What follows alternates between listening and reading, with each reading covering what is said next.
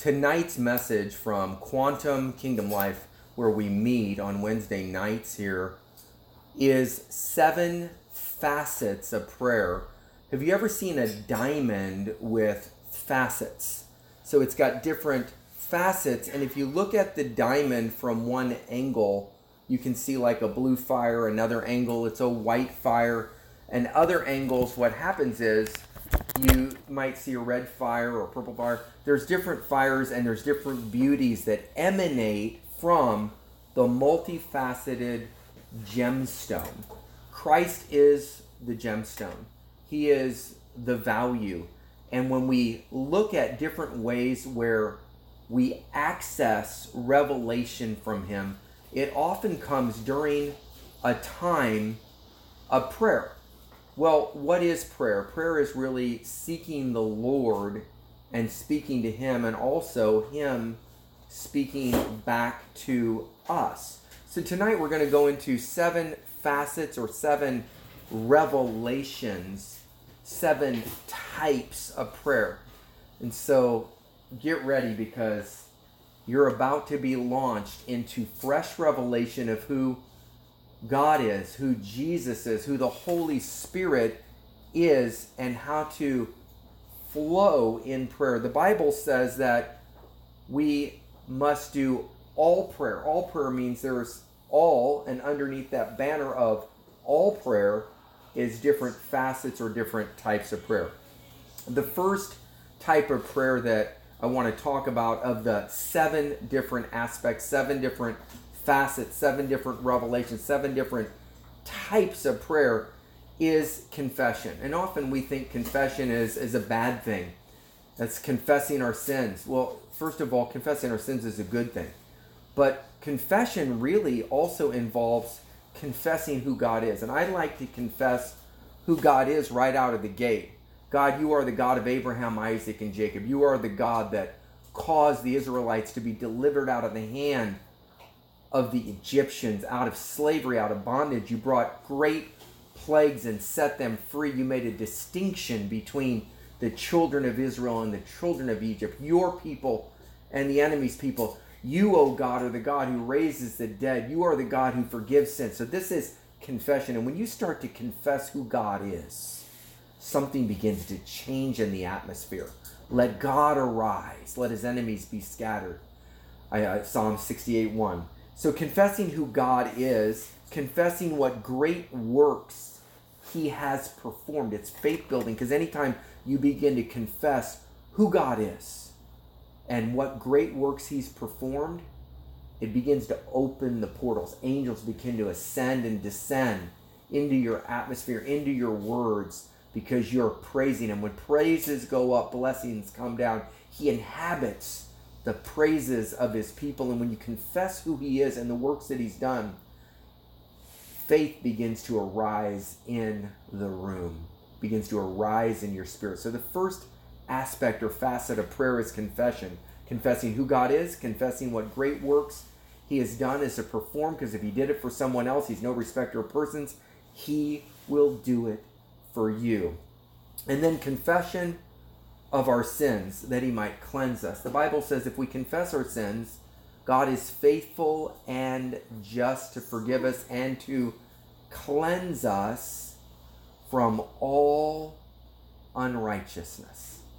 So if you say, Lord, I want to confess what I did wrong. I want to confess an attitude, the way I treated my wife, the way I didn't do as well as I could have in this matter. I didn't put my whole heart into it. I didn't do all my work as unto the Lord. I want to confess, and I come out of agreement with what I did, and I come into agreement with your highest will. The word repentance is to repent, to return to the highest place, or to return to the penthouse, the highest place with God. Then you have a fresh perspective, a fresh vantage point, and you get a chance to have that clean slate with God. So confession is good. It is the goodness of God, Romans 2:4, that leadeth men to repentance, or to return to the highest place with God. So the first facet is confession, and the final portion of confession is confessing who we are in Christ. I'm more than a conqueror through Jesus Christ. He always leads me in triumphal procession. I'm the head and not the tail. I'm bought with the price. I'm his favorite. You're his favorite. When you begin to confess who you are in Christ and who Christ is in you, faith rises and it transforms you just right there in just one facet of the gemstone of Christ, through entering the fire of God through that aspect or facet of prayer. So confession is the first aspect or facet of prayer. Number 2 is supplication. Supplication is request. You can begin to now tell God your needs. Why? Because you've confessed who God is, your faith levels up. You've confessed his great works. You know what he's done in the past. You know he's no respecter of persons. If he did it for them, he'll do it for you. Confess our sins so you're right and you're clean before God, and you're cleansed from all unrighteousness by the blood of the Lamb. You walk in the light as he is in the light. The blood of his Son cleanses us from all sin. And then we confessed who we are in Christ. We're in right standing. We can come boldly before the throne of grace to obtain mercy and grace in the time of need. What's the difference between mercy and grace? Well, there's justice, there's mercy, there's grace. Justice is getting what we deserve. Mercy is not getting what we deserve. And grace is getting something you and I don't deserve. God put Jesus on the cross. He was hung up for your hang-ups and mine. He was without sin, yet he took our place. That's grace. We deserved one thing. Jesus came and took our place. He became the scapegoat, so to speak. He became the sacrificial lamb. He took your place and mine. And now we can come and exchange our sickness for his healing. We can exchange our sin for his righteousness. We can exchange our poverty for his riches. We can exchange our old stinking thinking for his wonderful mind of Christ. We exchange our works of the flesh for the fruit of the Spirit. We exchange our hatred, our anger, our rage, our malice, the filthy communication out of our mouth for the sweet presence of the Holy Spirit and the love of the Father flowing through us unto others. That's the beauty of what we get with that law of exchange. So supplication number 2 is requests and needs. Now we're in that position, our faith levels up, and we begin to say, God, this is my needs. Here's my situation. What happens, though, is as you begin to share your needs with him, a higher truth starts to come.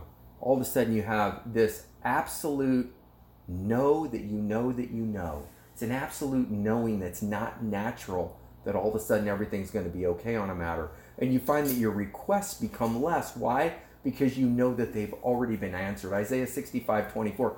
Before they call upon me, I will answer. And while they're yet still speaking, I will hear. If we ask anything according to his will, 1 John 5:14.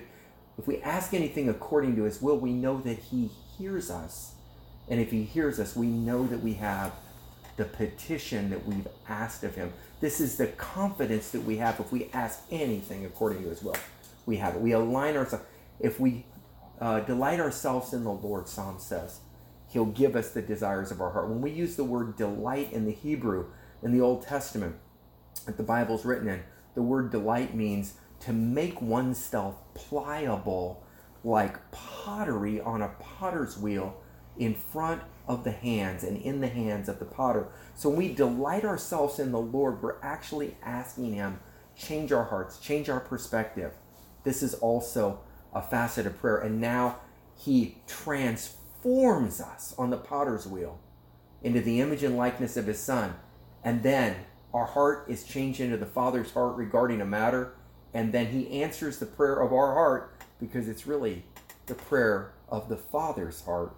When we delight ourselves, make ourselves pliable in the Lord, then he gives us the desires of his heart in us. This is what happens in prayer. In his presence, we're transformed from glory to glory. We're brought into conformity into the image and likeness of his Son. The Holy Spirit's primary job, in addition to convicting and saving, is to transform us into the image and likeness of his Son. People say to me, well, God wants me to be happy. God wants me to be this and that. He wants you to be transformed into the image and likeness of his Son. When that happens, happiness comes. Well, I want this and I want that, and us four and no more, and blah, blah, blah. When we get into his presence, all those things. Seek ye first the kingdom of God and his righteousness, and all these things are added. So, first one is confession. The second one is supplication, which is requests and needs. You can request in behalf of other people. You can request for yourself, your family members, and you can also say, these are my needs. We have not because we ask not, or we have not because we ask for the wrong motives. But when we have our heart transformed into the image and likeness of Jesus, what happens is he'll give us the desires of his heart in us. The third area, now this is where it gets powerful. This facet of prayer will reveal the heart of the Father and the power to bring transformation in the earth in behalf of others. Stephen interceded for Saul of Tarsus, who was holding the clothes as people were pounding him with stones and breaking his skull apart and murdering him for preaching the gospel. And he interceded for Saul the murderer, and he says, Lord, I see you standing at the right hand of the Father, Jesus. I see Jesus standing at the right hand of the Father. And he says, Lord, do not hold this sin to their charge. Jesus on the cross said, Lord, forgive them. They know not what they do. I can see Jesus, who's seated on the throne, watching Stephen get stoned, and he says, Dad, look, check him out. Look how much of me is in him. Holy Spirit did such a great job with Stephen. He said the same thing I said on the cross. Do not hold this sin to their charge. Forgive them. They know not what they do. And that kind of powerful intercession caused Jesus to be released and meet Saul of Tarsus on the road to Damascus the next week and encounter him and knock him off his high horse of pride in response to Stephen's prayers as a martyr. And Jesus encountered him, and Saul said, who are you? He says, I am Jesus whom thou persecutest. Jesus in his resurrected state, in response to Stephen's intercession for Saul, who was stoning him to death, then encountered him, blinded him with the light for 3 days, sent Ananias in Acts chapter 9, laid hands on him that he might receive his sight and be filled with the Holy Spirit. And because of Stephen's intercession in behalf of Saul of Tarsus, the murderer, Saul of Tarsus, was brought into the kingdom with an encounter with Jesus, and he was transformed into the image and likeness of the Son of the living God over those next many years. And he wrote 2/3 of the New Testament. What would happen had Stephen not have interceded and intervened and said, Lord, do not hold this sin to their charge? While he's getting pelted with stones, forgive them, Lord, they know not what they do. We might not have 2/3 of the New Testament. It may never have been written. That's the power of intercession. So we can stand in the gap through intercession. Ezekiel 22:30. The Bible says that God, speaking in the book of Ezekiel to Ezekiel the prophet, he says, I looked for a man among them to stand in the gap and make up the hedge before me, that I would not have to destroy the land, but I found none. So here's what happens when you have a hedge of protection. It's like a fence. Job had a hedge about him and everything he owned. That devil couldn't get through the hedge until God lifted the hedge and allowed the enemy to come in and destroy Job's cattle, his children, his family, his livestock, his crops. He lost everything. And the wife said, curse God and die, Job. She was greatly distraught. But then Job refused to curse God. He said, God is good. Lord giveth, Lord taketh away. Blessed be the name of the Lord forever. He passed that test. And then the hedge was lifted further, and then Job was afflicted by the enemy. The devil can't do anything to you unless there is one of two things going on. Either God has lifted the hedge because he knows you're going to pass the test. There's no temptation that's taken you except that which is common unto every man. And with the temptation, he always makes a way of escape. He always opens a door or a window. When the devil closes a door, God opens a window. You just have to look for the way out, and God will give you double for your trouble on the other side when you stay single-minded on him. Keep your eyes on the sea walker, not the winds and the waves of adversity. So this hedge of protection is given to every believer, and the enemy literally bounces off of it. A friend of mine years ago was in sin. He was an investment banker. He was in another country. He was smoking a cigarette on the back of the chalet where he was at, and he had a very Rolex watch and all the nicest clothes, and he was sitting back there, and he was a backslidden Christian, and all of a sudden he had an open vision, and he saw all these demons coming at him, and they were bouncing off of this thick, kind of a blue, clear, like a bulletproof glass, and they were such angry demons. They were trying to get to him, and they kept bouncing off, like rabid dogs. And he's like, he was startled, and he said, "What is that, Lord?" in his backslidden state. And the Lord said, "That's the prayers that have been prayed unto me, where people interceded for you, that rebuilt the hedge. It's their intercession that's protected you through what you've done." And God had called him to repent, but he didn't repent. It took about 2 more years, but now he's fully repented. He's on fire for God. But that's the power of intercession that builds up the hedge. So if there's a hole in the hedge, Ecclesiastes 10:8, King James Version says, if a man kicks a hole in a hedge, in other words, you break open the hedge of protection through sin, a serpent will come through and bite them. And do you know, if you have a praying mother or a praying father, it will give you space to repent. The danger is, with a praying mother and a praying father, you might think you're just lucky. You might think that though 1,000 fall by your side and 10,000 fall by your right hand, it will not come near you. Prayer and intercession in your behalf has built up that hedge to where the enemy can't get through, because that person is standing in that open spot. And instead of you getting hit, the enemy is running into a believer who's praying for you, who's got the full armor of God. But God calls all men to repent. So don't think that just because you've been getting away with it, that it's okay. That's the sin of presumption, presuming that because you haven't been judged, suddenly or somehow God is okay with it, or you're special, the rules don't apply to you. No. The standard is Scripture, and he calls all men to repent. And the Holy Spirit is calling you today, and he's forming you and bringing you into conformity and transforming you into the image and likeness of the Son of God, that he might utilize you and send you out filled with the power of the Holy Spirit that really only comes through spending legitimate, regular prayer time with the Lord in the secret place.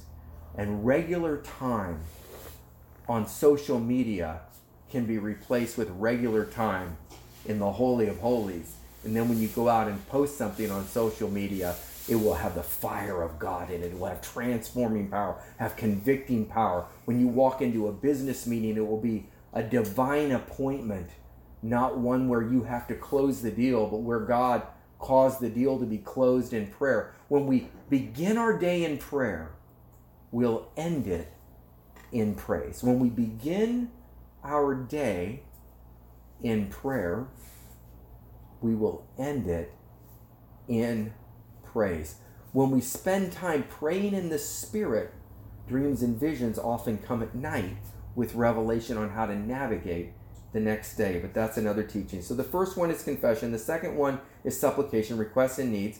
The third one is intercession, standing in the gap for other people, and also praying in the Holy Spirit for others. Romans 8:26 says, when we don't know what to pray for as we ought, the Holy Spirit helps us in our weaknesses, in our humanity. And he makes intercession for us with groanings that words cannot express. Romans 8:26. So words that cannot be expressed or groanings. One of the translations of the original Koine Greek language in Romans 8:26, New Testament's written in Koine Greek.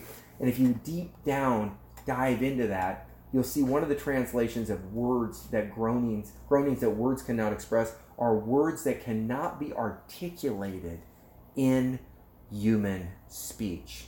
And one of the things that will happen is a prayer language will rise up within you, and you'll begin to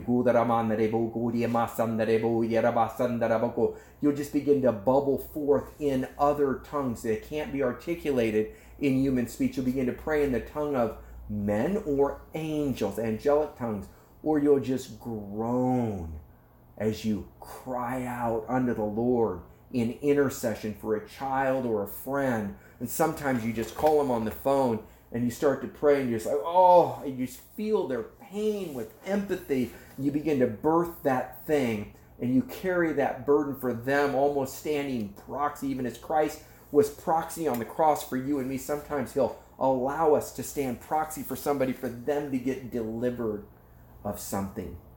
I've actually been proxy before, and when you go proxy, it's not like a choice. It's like God will put you in. He trusts you in that position. Put me in, coach. And he'll armor you up, and you'll experience what they experience when they're getting delivered. You'll call them, and they will have been delivered of that thing, that stronghold, that addiction.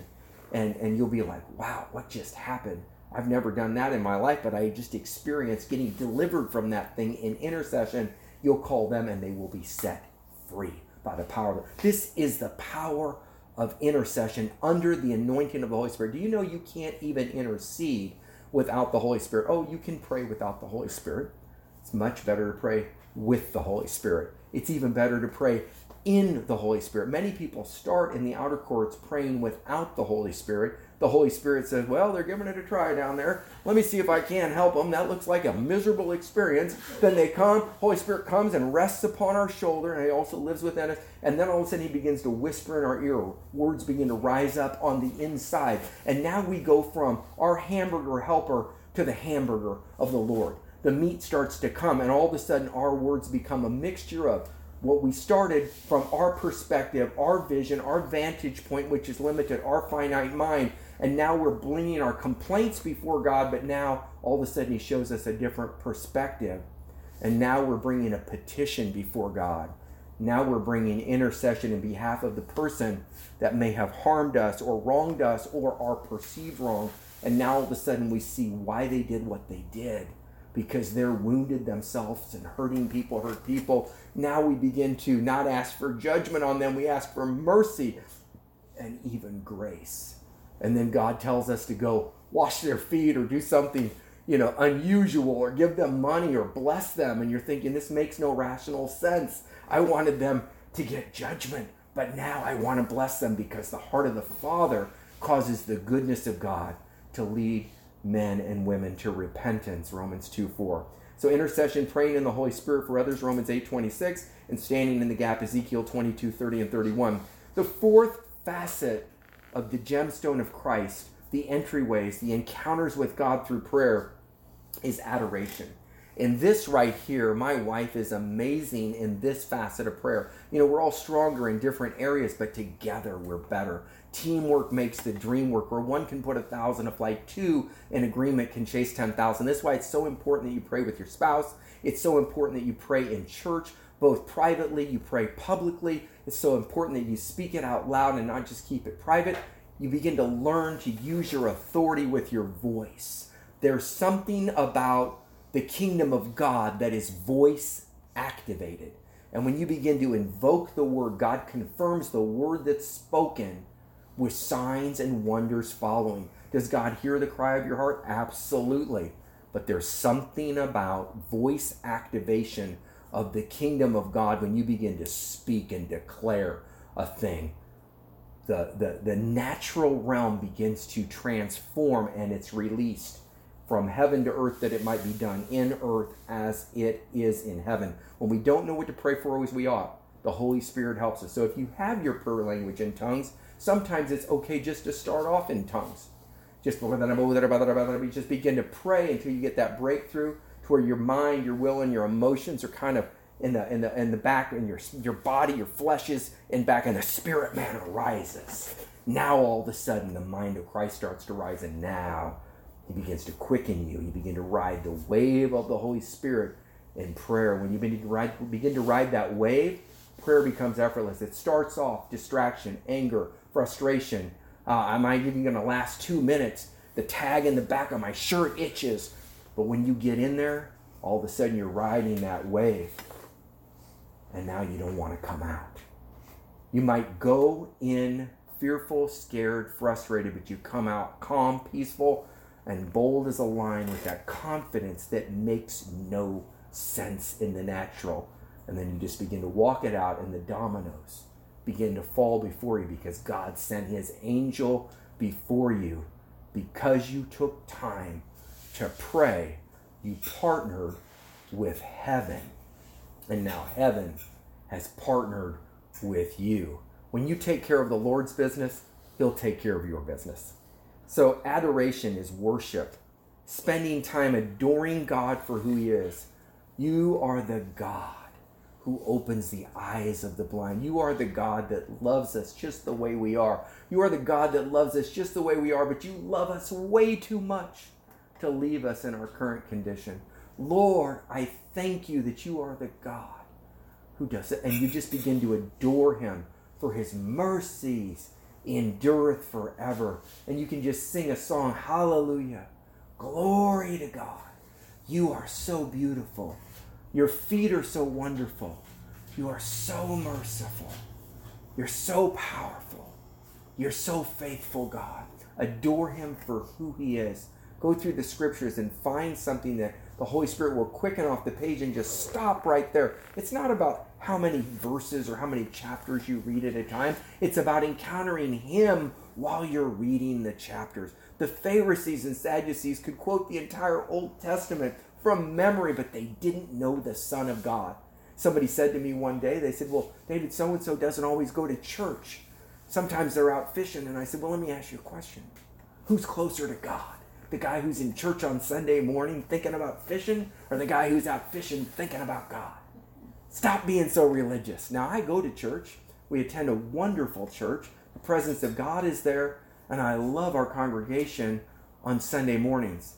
But the guy who may not know where that church is at or a church like it, maybe he or she goes out and encounters the Lord. But you should always connect in a group, because where there's group connection, when you have a coal amidst a bunch of other cold coals, when this coal is on fire, and if you put it in with a bunch of cold coals, you're trying to start the barbecue, what happens is one hot coal can cause the entire rest of the barbecue briquettes to catch fire, and that thing will spread. But if you take that one coal out and you throw it on the ground, it will die. But if you put it back in with a bunch of hot coals, it will come back to life. So the question is this: when you go out for evangelism, are you on fire enough to release fire to other people? And if not, stay amongst the people and go out in 2s and 3s and groups. But once you get that fire, go with somebody and go release the fire to other people. And if you find yourself getting cold, get back in fellowship until you're fully on fire, and then go out again. Jesus said, won't you tarry with me just 1 hour to the disciples? But they kept falling asleep. The Bible says in Luke 22:40-41, it says, pray that you enter not into temptation. And for years I read that verse. Lord, I pray I don't enter into temptation. I pray that I don't enter into temptation. But the word really means pray and keep on praying. The word pray is in a very unique tense in the Greek language. It's in the present imperative tense. Luke 22:40. Pray that you enter not into temptation. The word pray there in the present imperative tense is the command to do something now. Bam, pray. And a constant repeated action in the future, and keep on praying.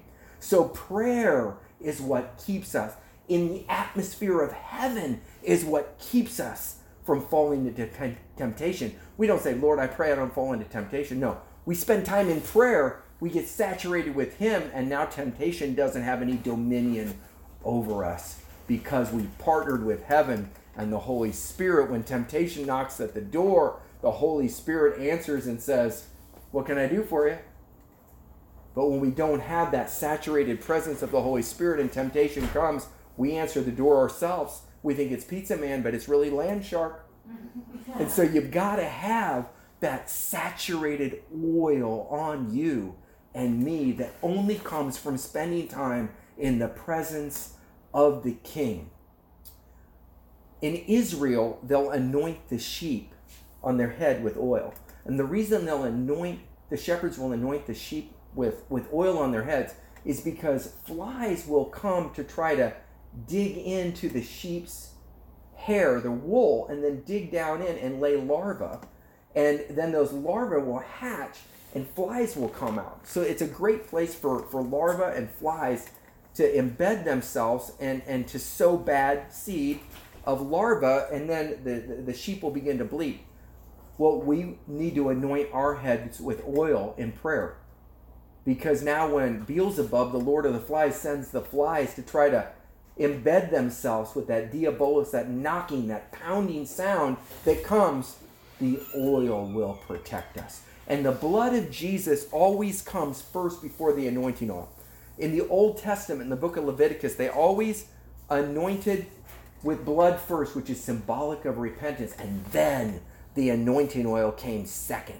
So if you try to add the anointing to somebody who's not repentant, it doesn't work. It's like adding fresh, cool lemonade to a dirty glass filled with sour milk. It doesn't mesh. But if you empty out through repentance and you wash the glass out with the Word of God, the blood of the Lamb, then you can fill up with the freshness of God. There's too many today that want an anointing service. They want an impartation, but aren't willing to pay the price in prayer. Do you know salvation is free? Jesus paid the price for you. But the anointing will cost you everything. Jesus said, which of you wants to be my disciple? Luke 14:26. Which of you wants to be my disciple? First, you must pick up your cross daily and follow after me. You must love. It's a very interesting word. The word, you must hate your mother and father and sister and brother. The word hate there is the word meseo. It actually means to love less than. So you must first, if you want to be my disciple, love your mother and father and sister and brother. Yes, even your own life less than me. When your wife says, I want to go to the ballet, and you're like, I want to go to the NFL game. Because you love your wife more than you love football. For some of you, you're like, I don't know about that.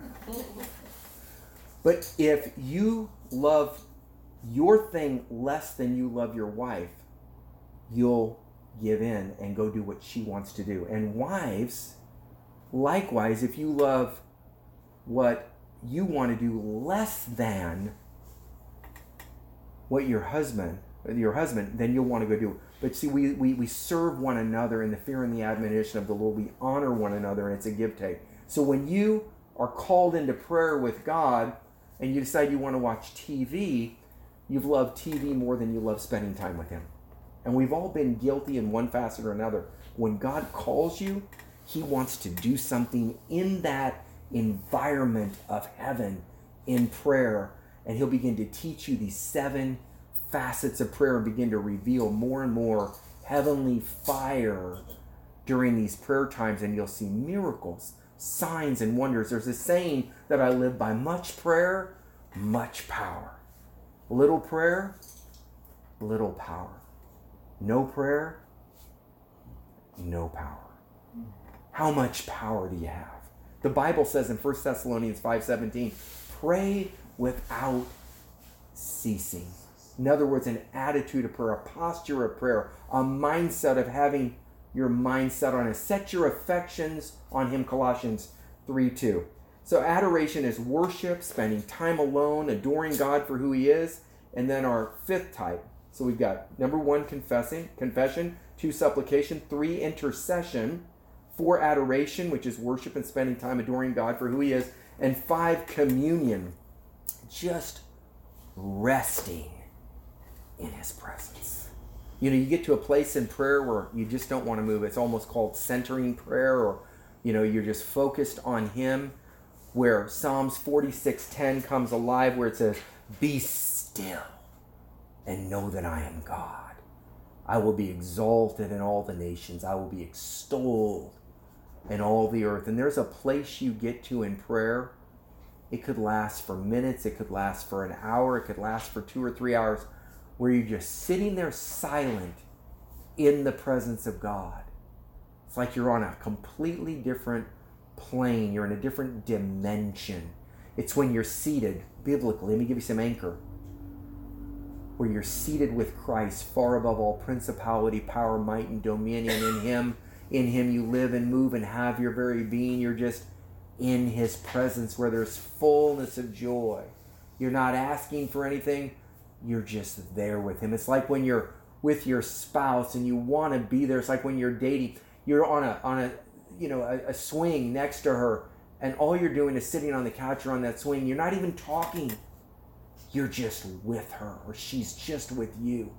Because being in your spouse's or your girlfriend's presence or your boy, it's just so sweet just to be in there. That's how it is with Jesus when we get into that communion.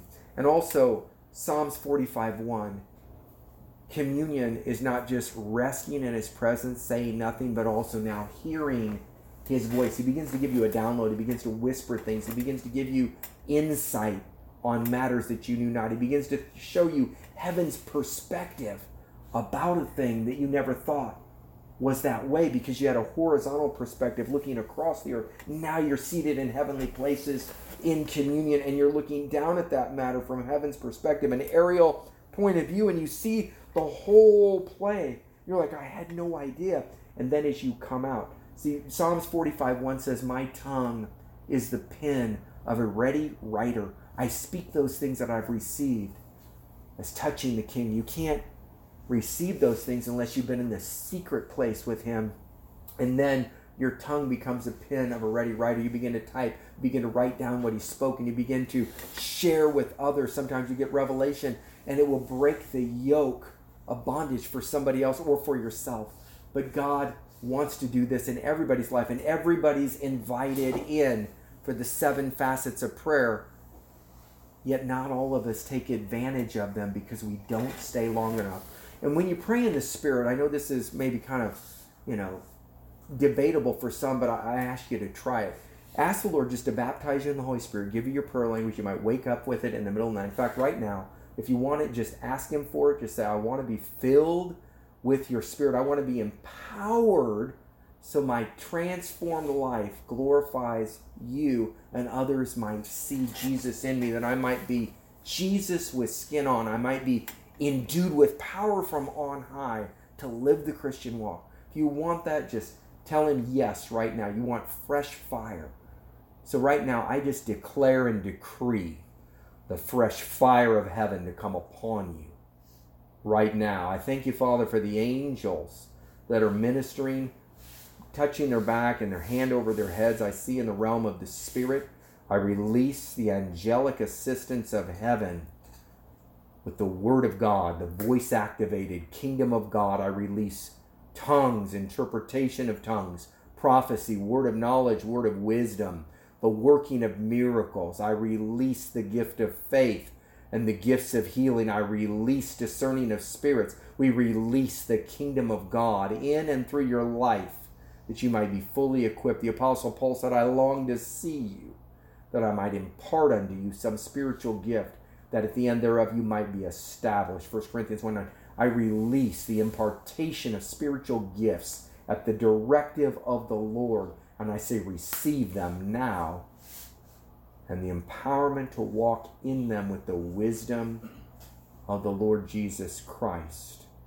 Holy Spirit, thank you for resting on them with fresh oil, enabling them to hear their voice. I thank you, Father, for clearing out ears, both physically in the natural with wax, also spiritually, of spiritual dumbing down. The God of this world who's blinded the minds of those who are perishing, and break your power over their life right now. I declare freedom to you to hear the voice of God and have an attentiveness and an ability to hear His voice. I declare the Psalms 45:1, God of the Bible, has invited you into the Holy of Holies, and now he begins to speak to you, visit you, and your tongue becomes the pen of a ready writer, that you receive and speak of those things and write those things and type those things that you've heard in the presence of the King. And as you repeat them out in the voice-activated kingdom, his word will go forth through you, and he will confirm the word that he's put in your mouth. Open your mouth and he will fill it. He'll confirm the word that he's put in your mouth with signs and wonders following. You have all of heaven backing you. Put a pen and paper by your bed. Prepare to begin to receive dreams and visions as deep sleep falls upon you in the night. As you slumber and sleep in your bed, he'll open your ears and seal your instructions to turn you from wrongdoing, to preserve your soul from going down to the pit or perishing by the sword. He'll wake you up with songs in the night and songs in the morning. He'll sing you to sleep. I thank you for that hush of the Holy Spirit that comes upon you as you sleep tonight. And I speak a place called hush from heaven to begin to come upon you. Some of you hear many different televisions at once in your head. There's been like an Asperger's or almost an autistic or a manic depressive thing that's gone on. But the Lord is bringing and releasing to you a place called hush, where you can have the peace of God that bypasses your understanding, where you won't need sleep medications anymore. You won't need that double nightcap when you go to sleep. You won't need a place called hush. He giveth his beloved sleep. Psalms 127:2. I release that unto you in the power of the Holy Spirit. Right now, I also declare a belt of truth upgrade. I thank you, Father God, for removing the old and bringing the upgrade right now, in Jesus' name. Amen and amen. So that's communion, resting in his presence, Psalms 46:10, listening to his voice, Psalms 45:1, and number 6, thanksgiving. Thanking him for what he has done and thanking him for what he is doing. What do you mean, David? Thanking him for what he is doing. Well, you don't know what he's doing, but when you get into prayer, he begins to reveal it. And now you begin to see the future as if it's already now. And faith is believing you already have what you've prayed for as if it was already done. When you call something in and you order it over the phone, you get off the phone and you know it's on the way. You're like, can't wait to get to the door. It's on the way. They're delivering food, or you ordered something online. You're looking at the mailbox. Nowadays, it can arrive in 2 hours. It's amazing. I love the 21st century. But you don't wonder if it's going to arrive. You have more faith sometimes in the internet or a food delivery person than you do in God. We need to believe we've received when we prayed, and we will have what we've asked of him. And one of the things that confirms we believed we received is praying the prayer of thanksgiving. I thank you for what you've done. We honor him and we thank him for what he's doing. One day I had a dream, 3 in one night. In the dream, at 3 a.m., an angel appeared unto me with a clipboard in their hand. It looked like a person. And the angel said, "The Father has requested your presence and invited you to the office of Thanksgiving at 5 a.m. And I looked and I woke up and it was 3 a.m. At 4 a.m. I had a second dream. Same angel, different scenario, showed up, same clipboard. "The Father has requested your presence at the office of Thanksgiving. You've been invited to the office of Thanksgiving at 5 a.m. And I went back to sleep. 5 a.m. I felt a slap on my thigh. I woke up. I didn't know what time it was. And I remembered the 2 dreams back to back. See, if a dream comes in 2 forms with the same message, Genesis 41:32 says God will surely do this thing and it will shortly bring it to pass. The thing is established by God. So here it was, 5 a.m. and I'm incarcerated at the time, and it's 5 and I'm tired. And so what I did was I realized I was invited, not commanded. See, prayer is an invitation, not a commandment or a demand. He will chase you with his goodness, with goodness and mercy. He will follow you all the days of your life, but he'll woo you into that secret place in prayer. And he mercifully taught me about the office of Thanksgiving while I was incarcerated in 1997. And I got out of bed, I got on my knees, it was 5 a.m., and all the lights were off, and I began to thank God at the office of Thanksgiving for everything that he'd done for me. Somebody sent me money on my books, and I was able to shop at the commissary, and oh, thank you for the job I have. You know, I used to have to work over here, but you gave me this better job, and oh, I thank you, Lord, that you provided with this and that. And about 2 minutes in, I was out of things. And I thought I was done. And when we get to the end of ourselves, that's when God begins in prayer. Let me repeat that. When we get to the end of ourselves, that's when the Holy Spirit begins in prayer.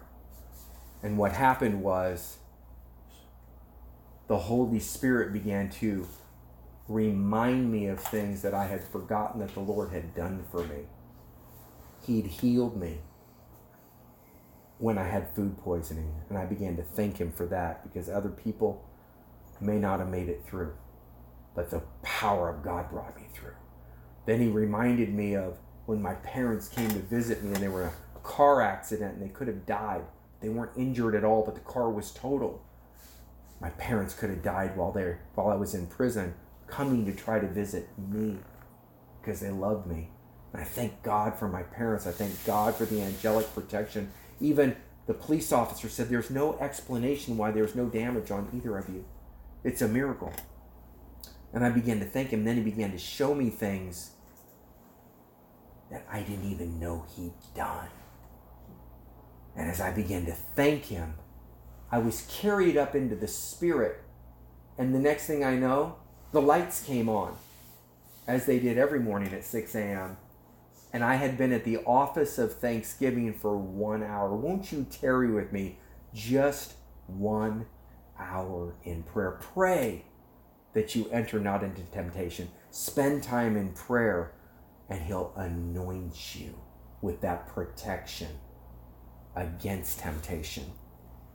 And so I learned that the office of Thanksgiving was so powerful. Have you ever had somebody that you gave a gift to and you didn't think much about it, and they came back and says, oh, I so appreciate what you gave me, that gift card or this or that purse or that little flower or what you did. And you're like, well, it really wasn't that big. Oh, it was so important to me. Thank you. You really impacted my life. When you find out how impactful it was in their life, what you did with what was in your ability or your hand or your act of kindness, makes you want to do more for them. But when you do something for somebody and they don't thank you, they don't even say thanks, it makes you not want to do it for them a second time because they're thankless. God loves it when we come back and thank him. It releases more into our life. So one facet of prayer, to see the diamond fire of Christ, is the office of thanksgiving. Thanking him for what he's done and for what he's doing. And then he'll reveal by the Holy Spirit other things he's done that you don't even know about. And then you'll love him even more. The final facet of the 7 facets of prayer, or the 7 revelations of prayer, or the 7 aspects of prayer, 7 vehicles of prayer, is praise. Glorifying his name, boasting of his greatness. The enemy hates it when you boast of how good God is. And you can also commend God for his mighty acts. Psalms 150, verses 1 through 6. If you just read the 150th Psalm and you just read it out loud, it will do something in the atmosphere. When you begin to glorify God's name, let God arise, let his enemies be scattered. He begins to inhabit the praises of Israel, the praises of his people. Psalms 22, verse 3. There's something that happens when you praise God. He begins to fill the room, and the enemy begins to flee. Let God arise. Psalm 68:1. Let his enemies be scattered. How can you cause God to arise? Invite him in to your prayer closet, as really you've been invited into his prayer closet. The Bible says, let us come boldly before the throne of grace. We have an open invitation. The temple curtain in the Old Testament was rent, was ripped, torn from top to bottom. that 4-inch thick curtain. When Jesus died on the cross, there was an earthquake and the temple curtain ripped open at that same time. And the high priest tore his robe. What's happened? What's happened? The Holy of Holies has now come out unto the people, instead of the priest being able to go behind the temple curtain with a rope around him and the bells and the pomegranates. Ching, ching, ching, ching, ching, ching. They wonder if he's going to drop dead in the presence of God. They've got a rope around him to pull him back out. But now, instead of man having to prepare himself to go in before God, now God has made a way through Jesus, Yeshua HaMashiach, the Messiah, for God to come out to his people. We're all invited in through the blood of the Lamb now. Will you respond to the invitation to capsulize the 7 different facets of prayer as we close? Number 1 is confession, confessing who God is, confessing what great works he's performed, confessing our sins for cleansing. He's faithful and just to cleanse us from all unrighteousness, and confessing who you are in Christ. Do you know when you confess who you are in Christ? It does something. It's not just who you are in him, it's who he is in you. As he is, so are we in this present world, that we might have boldness on the day of judgment. 1 John 4:17. Number 2, supplication, making our requests and our needs known. Number 3, intercession, praying in the Holy Spirit for others, for divine intervention, and also standing in the gap. Ezekiel 22:30 and 31. Praying in the Holy Spirit for others, Romans 8:26. Number 4, adoration, worship and spending time adoring God for who he is. You know, the angels, the seraphim, the 6-winged angels, they go around the throne of God saying, holy, holy, holy is the Lord God Almighty. The whole earth is filled with his glory. Isaiah chapter 6. You know what I think happens? I think they go around the throne of God and God reveals another facet of himself to them. And every time they see a new facet, they're like, holy, holy, holy is the Lord God Almighty. And they go around again and he's like, check this one out. Holy, holy, holy. You want to know where you get the greatest revelation is in times of prayer. And when we begin our day in prayer, we'll end it in praise, as I said before. So adoration is number 4. Number 5 is communion, resting in his presence. Psalm 46:10. You still know that he's God, and listening to his voice. Psalms 45:1. He's given you the tongue of a pen of a ready writer. Number 6, thanksgiving for what God has done and for what he's doing. Meet him tonight or tomorrow morning at the office of thanksgiving. Rise up an hour early. You won't be more tired because of it. You'll be more energized because you entered in. And then he'll begin to do more. And number 7, praise, glorify his name, boasting of his goodness. You want to really stir up the enemy's anger and you want to crush him underneath the feet? Let him know how good God is. Talk about your heavenly estate. Talk about those that have gone on before you. So-and-so died of this. They're on the streets of gold that's transparent as glass. They're rejoicing in heaven. They've got the mansion up there. There's no more sickness, no more dying. The former things have passed away. All things are become new. I don't say goodbye to them. I say goodbye for now. I will see them again. And we will spend eternity together. And then you go from sorrow to joy, seeing the future as if it's now. And they're going to look over the sapphire seal of heaven as a great cloud of witnesses and cheer you on as you finish the race. This is how it happens in prayer. Be still and know that I am God. Pray and continue to pray so that you're strengthened against temptation. So glorifying his name, boasting of his goodness, and commending God for his mighty acts. We'll be gone next Wednesday night. We're preaching a revival. We're going to start getting into a teaching called the Ministry of Angels. I just caught this in the spirit as we're talking. You're going to learn how to cooperate with God's angels who excel in strength and hearken unto the voice of his word. They hearken unto the voice of his word. When you pray unto him, he speaks to them. Or when you speak the word in the voice-activated kingdom, they hearken unto the voice of his word, under the anointing of the Holy Spirit, and they come in. You know, the devil hearkens unto the voice of your word when it lines up with his kingdom. It gives him permission. And when you speak things in line with God's kingdom, you give the angels permission. Some of you have unemployed angels sitting on the sidelines waiting to get into the game. It's a voice-activated kingdom. So I'm going to encourage you now to come into agreement with the purposes of God and ask Him to give you a new voice, a new language, the language of the kingdom, the language of faith, and come out of agreement with the language of doubt and disbelief, fear, and we replace it with the love and the faith of God. If that's what you want, say yes. So now I declare and decree a divine cleansing. Some of you are going to feel fire in your mouth. Fire in your mouth. Fire in your mouth right now. The fire of God is cleansing you like the coal off the altar in Isaiah 6. Isaiah said, I'm a man of unclean lips. This prophet said, I'm a man of unclean lips, and I'm of an unclean people. But the angel came with tongs off the altar and grabbed a coal and put the coal in his mouth. And he cleansed him. I released the cleansing coal fire off the altar of God. In the name of Jesus. There it goes. Right there. I release that cleansing fire. Thank you, Father, for putting your word in their mouth. He said, open your mouth and I will fill it. Just open your mouth. He's going to give you brand new words. And they're going to come effortlessly. And you're going to say, where did that come from? Something told me that. Something is another name for the Holy Spirit.